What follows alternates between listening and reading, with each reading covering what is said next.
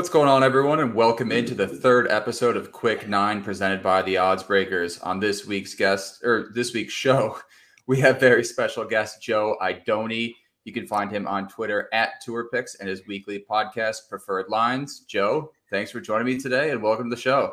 Yo, what up, Patrick? Great, actually, phenomenal pronunciation of the last name. Not many people, if any, get that right. So you must know some Italians, I imagine. I made sure to do my research before this to not screw Good up that stuff. last name for sure. All right, let's get into it here. So you're from South Florida originally here. In terms of your background in gambling, kind of how did you start to get into gambling overall, and then kind of more specifically golf betting? Yeah, sure. So I'm originally from Ohio, actually. So I went to school there. Started basically very recreationally, like betting on games. I would say like starting around freshman year of college, kind of continued down that path and ended up like really realizing that my favorite sport to bet on was golf. The one that I felt that I had the most advantage on was golf. The one that I felt that had the most friendliest odds screen in front of me was golf. So I poured a lot of eggs into that basket and continued to sort of hone in on what worked for me and what didn't work for me over the years. I started to log things like course reports, and I have like a Google Drive document that I update every year that's going back like 6-7 years now on notes from every tournament. So I feel like I've really sort of developed a system that I've sort of found some success in.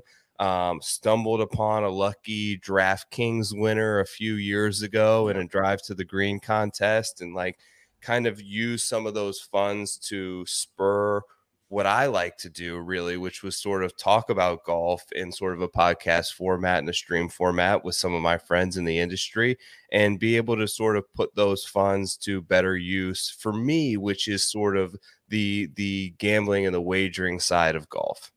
Yeah, for sure. So I've seen you have several articles out there. You've kind of worked for the Odds Checkers US. I see you kind of put some picks out there. But you started the Preferred Lines podcast in 2021. What kind of made you want to start that, and kind of how did that really come to be? Yeah, so I had been a guest a few times on the Fantasy Golf Pod, which is a friend of mine, Chad Eckert's show. So COVID shuts the world down. COVID shuts sports down. And Chad and I kind of communicated throughout that process. We had a lot in common. We both had young kids during the time. So we had just talked, and I had kind of told him that I would love to do a gambling show. And at this point, I had maybe 600 to 800 followers. I really had no reputation. I really had no credibility whatsoever. But he kind of knew and saw in me that I was kind of good at it and like sort of comfortable on camera as much as you could be for never really doing it before. And we kind of came up with the idea to start a gambling show. So that was sort of the genesis of it, in just boredom and needing to find something to fill time during those times when the world was shut down. And then we sort of launched as golf was the first sport to come back since, Chad has basically, I've sort of taken the reins on the show. He wasn't as much, he was more into the fantasy side. I was more into the betting side. So he sort of maintained his focus there. He had a third kid on the way. I sort of took the reins on the gambling side of the show, but we're still close friends. We still partner and support each other's content. And he actually is one of the main sponsors of the show as well. Yeah. So obviously with starting a podcast, there's a lot of ups and downs that come with that. I guess, is there anything that kind of you specifically, or any information really, that you've kind of found beneficial in providing a quality golf podcast, and one of the more popular golf podcasts, to be honest? Yeah, thank you. I really appreciate that. So, yes and no. I don't think that I've achieved, like, in being completely open and honest with you, I don't think that I've achieved like this levels of success that I want to be at, or even I had hoped for, but it's never really been about that for me. It was about exploring a hobby. It was about trying something sort of on my own and putting myself out there and being vulnerable and trying to open myself up to new people. And I've been super fortunate to have a lot of what I now consider friends who are in the sort of golf podcast space who have helped me like a great deal. They have given me professional advice. They have given me personal advice. And the main thing for me is, and I struggle with it, to be honest with you, Patrick, but the main thing that I try to focus on is less focus on numbers and growth and all of this kind of stuff, and just pour your heart into the content itself. Make it valuable for you and try to be genuine with the people who are willing to take 30 minutes to an hour out of their time to listen to you talk about golf.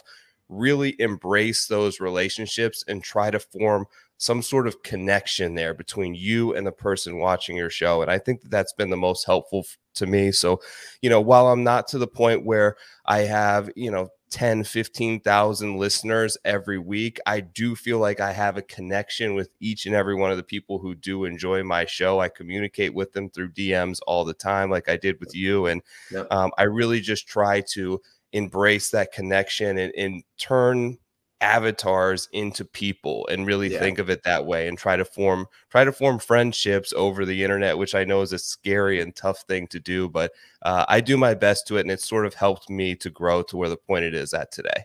Yeah, no, that makes a lot of sense. So in terms of kind of breaking into new markets, you now host a power hour with Jock Market. And there's a lot of kind of different ways to approach golf gambling. As we know, we have kind of our standard form of betting, your outrights, your placements, and then your DFS lineups. Those two markets have kind of dominated golf betting for the past few years. However, Jock Market now comes into play, and it's a completely new way to kind of gamble on golf. And basically, it's kind of related to stocks. It's almost like each player is a stock. Kind of how did you get into that? And then what's kind of been your experience with that compared to your other markets, such as your kind of standard form of betting and your DFS lineups?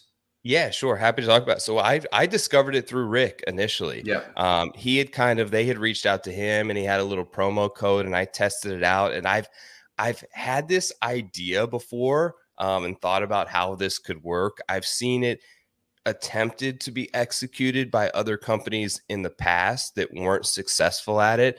And when I first got on the platform of Jock Market and saw like the level of strategy and ingenuity it took to execute an app like that, I was really impressed. I went to Rick, and I was the one that came to him and was like, look, we should partner together and do a show for them. So we've been doing that ever since, pertaining to golf. What I genuinely enjoy about it is you are not necessarily like at any disadvantage, no matter what point you're at. Like that's one of my hesitations with some of where the DFS stuff is going. And you see a lot of these tout sites, and you see people that will group think things, and they will put out plays, and everyone will run the same lineups, and there's 150 of them, and there's optimizers and all this stuff. You can't really do that here. Whether you have $5 in the app or $5,000 in the app, you have the same access to the exact same players. The other part B that I really like about it is every single player is live. So every player has a stock trading price, whether they are the best player in the field or the last guy in Monday qualifying. So each time they incrementally increase or decrease that price of that player, it creates a break-even point. So you can be asking a guy to finish fifth or better for the week to break even. Some of the lower end guys, all you need them to do is make the cut, and you are through and you are profitable. I found a lot of success at it. I hope that the other people that I've shared it with, and I know many of them have found success with it, their team is extremely generous in terms of giveaways and customer service. And I think that they are really on the genesis of building something here, and it continues to improve. Like each and every year, they've added so many new elements to it and introduced, which I think have been great. Yeah. All right. So we're going to now get into a few personal questions here. Three-parter here. Your favorite major, your favorite tournament or course outside of a major, and then your favorite course you've personally played. Okay, so majors first. I have to go Masters. And the reason I say that, Patrick, is there's so much anticipation for it every year. Albeit, I will say over the last 5 years, my favorite major to watch has been the PGA Championship. I thought that they've had the best set of courses. I thought that they've had the most compelling finishes. I thought that they've had the tightest leaderboard and the best setup. The Masters hasn't really delivered that recently for us, nor has the U.S. Open, nor has the Open Championship, especially this last year when it was kind of a runaway early in the morning with Brian Harman. So that major has just delivered in the most recent years. I think when they started to put a new group in charge of the setup and the course selection. We've seen a lot of genuine great changes, but I get so excited. I'm excited for the Masters now, and we're 6 months away. So it's hard for me to really replicate that after you get a couple going. I would say that non-major favorite course is the Memorial. It's the first tournament that I attended. I mentioned that I sort of grew up in Ohio. I remember fondly going to that tournament with buddies and like college days and going down there and debauchery and like what I remember there was a rain delay one year and there was a stoppage in play, and there was like a house party and we couldn't really make it to one of the shelters, and we kind of just walked in and strolled into somebody's house party, and they were like looked at us at first, and then someone said like, that's Joanne's kids, and they were like, okay, come in. And we weren't Joanne's kids, and we ate all their food and we drank all their booze, and then we went back out when the rain delay ended. But no, I have a ton of fun memories from that event, which was really special to me. The only course I've played, 2 courses that have held PGA Tour tournaments. So I played where the Heritage is at, up there in North Carolina. And then I also played many times PGA National, which hosts the Honda Classic. So that's the one that I have the most experience with. I've been fortunate enough to play it a couple of times on the Monday after the Honda Classic. So we were able to sort of play it with the same course conditions and pin locations and tournament setup, which was extremely like challenging. It's hard to really put into words, but that's my favorite course that's on tour that I've actually had the chance to play. Yeah. Certainly 2 good courses of all the courses on tours to play for sure. So in terms of approaching a tournament for your betting, are you a guy that kind of does his own research beforehand, prices out the players, or do you kind of look at the odds boards first and then kind of go from there? And then also in terms of stats, do you have a kind of a go-to website that you rely on each week as well?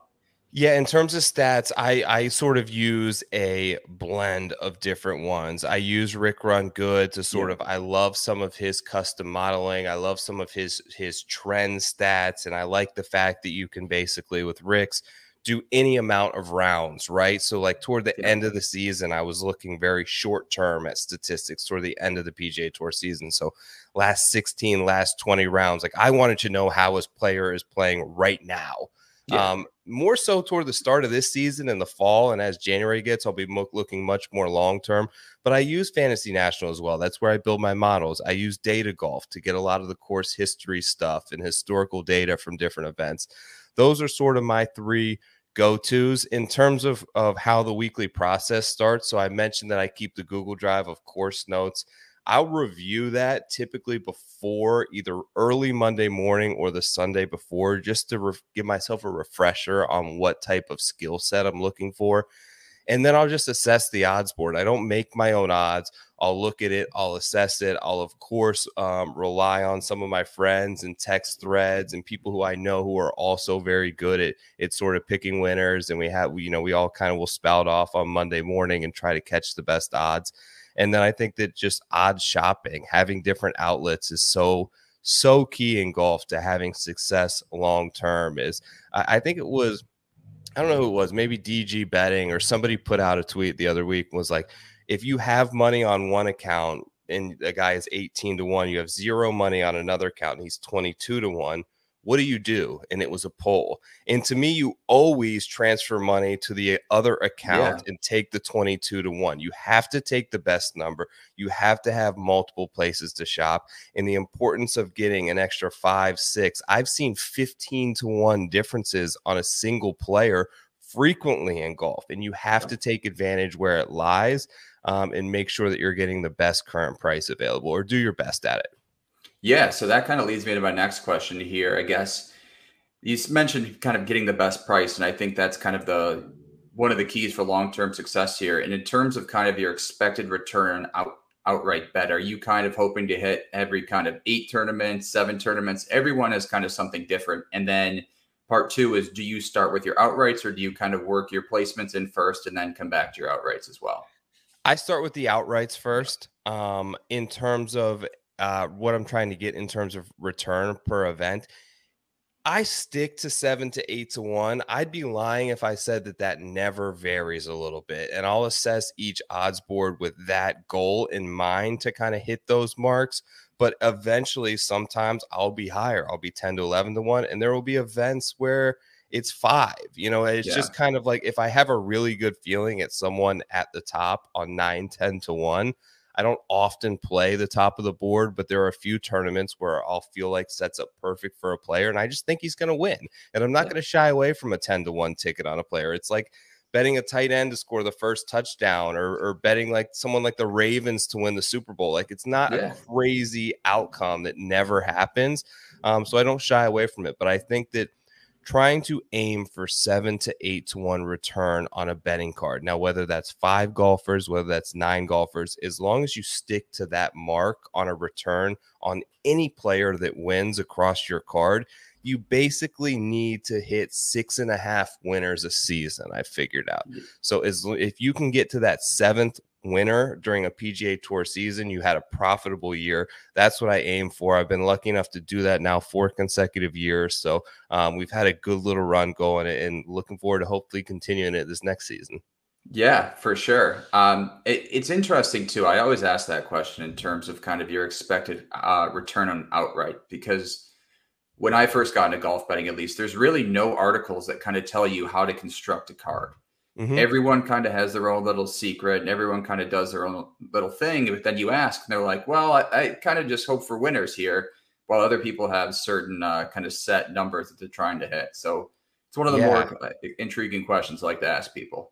You're absolutely right. And you know what? I did a segment on my show, it was maybe a year ago, where I'd gotten the question so many times. I'm like, you know what? I'm just going to pull it up on the show. And I pulled up like a spreadsheet and I was like, okay, this is how you do it. You want to bet 7 golfers. You want 7 to 1. If I'm betting this guy at 15 to 1, this is how you stagger your bets to hit that amount.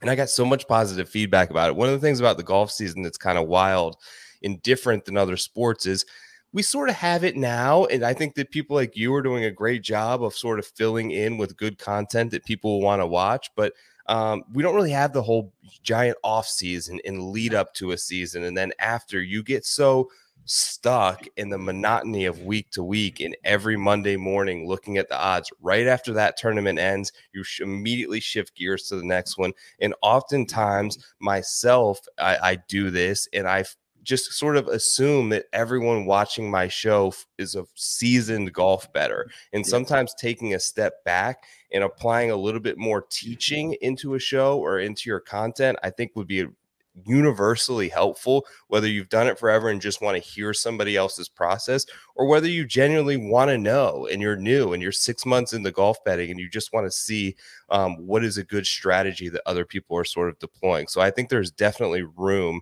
in the golf space for more content like that. Yeah, no, I agree. In terms of common mistakes, I mean, you see it all over the place. I mean, a big one, I guess, that is most prevalent is kind of unit allocation, like we talked about. But is there any kind of other common mistakes that you really see across the industry, especially kind of first timers make when they get into golf betting? Yeah, it's unit allocation. It's inconsistency. I feel good about this week. I'm going to put 500 on it more than I normally do, and just changing your bets week to week.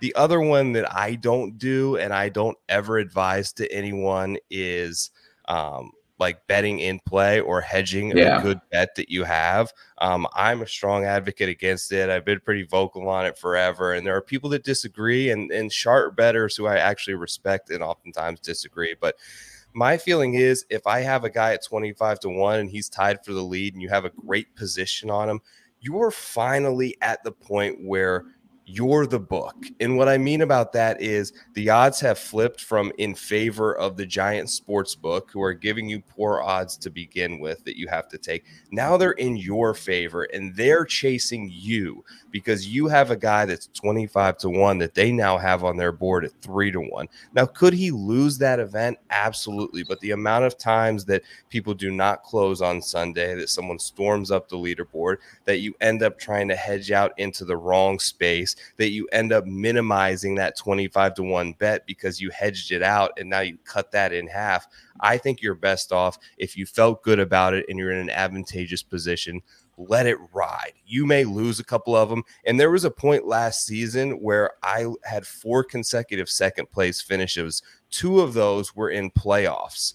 I had a Denny McCarthy ticket at the Memorial at a massive number, and I didn't hedge it. You know what? Yeah. And you could say I should have hedged it, but the reality is I think in a one-hole scenario like that, there's a good chance that someone like Denny or someone like whoever can pull out a tournament and you have your full position. And over the course of a season, that sort of stuff tends to balance out, and the coin flip won't go your way one time, but it will another. But never give away an advantageous position. Never fold a winning hand, basically.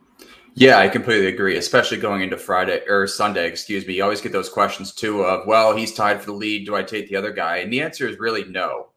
Even you could have a guy come back for three strokes back and win it too. So hedging in golf is extremely hard to do. I guess the only area that I would maybe consider would be if you go into a playoff and have an exorbitant amount of money on it. Right. That's kind of the only area that I see is really kind of worthy of hedging. But outside of that, I usually kind of stay away from it too, because like you said, you're on the wrong side of it sometimes and your guy's got a 2-shot lead, but you also have a guy who comes back from 5 on Sunday. They had a massive ticket on too. So yeah, absolutely. And there are professional sports bettors and people that are doing this weekly to earn a living, right? Yeah. That's not me. I have a regular job. I have 2 kids. This is fully something that I'm invested in. And my wife would tell you it's a full-time job and I spend way too much time on it. But this is nothing like I'm not going to miss a bill because I miss a bet, right? Yeah. If I'm in a great position, I want to keep it. I would rather not potentially cut my profits on the event and know that things like that tend to shake out pretty evenly over time. Yeah, no, I completely agree. And then in terms of kind of breaking into the golf industry, I guess any advice for that? And then as well as like you mentioned before too, when you started your podcast, you only had less than 1,000 followers. Any advice for kind of growing your personal brand as well along with that? Okay, so I think 2 things, and this is what has sort of worked for me, and I don't know that it will work for everyone, and I don't know that it's the best advice, but I'll share with you what kind of has for me. And number 1, what I mentioned in sort of forming a connection with people. You have to figure out what's a differentiator for you and your podcast. And in my instance, every other golf gambling podcast out there. I do a segment at the end of my show called Final Thoughts, which really a lot of times isn't golf related. Honestly, sometimes it's just shit that's going on in my life. And like I get some of the best responses from it because it would amaze you how many people are going through similar things, how many people will support you, and people connect to you that way, right? By opening yourself up and giving the audience a piece of you, and not just a piece of your golf betting advice, but a piece of what's really going on in your life. It forms a connection to that person. They feel closer to you and they're more likely to support you. And just take the other piece of it is appreciate like the following that you have. Like it's funny because I don't know how many of my followers are bots. I'm sure there's some percentage, but like we were at an event the other day. We went to a Savannah Bananas baseball game. I don't know if you've ever been, but it's pretty cool. So we took the kids there and it was in a minor league baseball stadium and they announced the attendance and the place was sold out, but it's in a minor league park. And they were like, there's 11,400 people at this game. Right. And I'm like, it kind of hit me because I'm like, holy, like that's almost the same number of people who follow me on Twitter for golf stuff. And I'm looking around at the amount of people that 11,400 people is. And it kind of like floored me for a minute. And I'm like, wow, that many people. And not all of them are glued and care that much, but it's like, it's still sort of a humbling experience to think that many people that you don't know, that I don't know as personal friends, that I didn't know growing up, have chosen just to follow me because they like what I'm doing and they like the content that I produce around sort of PGA Tour and professional golf. And just to remain humble, try to connect with your audience on some sort of level and differentiating yourself, finding what it is in some sort of niche to make people come back and form that connection to you is what's worked for me so far. Yeah, I completely agree for sure. And I think that's some great advice for everyone. Well, Joe, I want to thank you for joining us again. You can find him on Twitter at TourPicks and the Preferred Lines podcast, as well as the Jock Market Power Hour. Joe, thanks again for joining us. Absolutely. Thanks, Patrick. Keep doing your thing. All right. Thanks, everyone. See ya.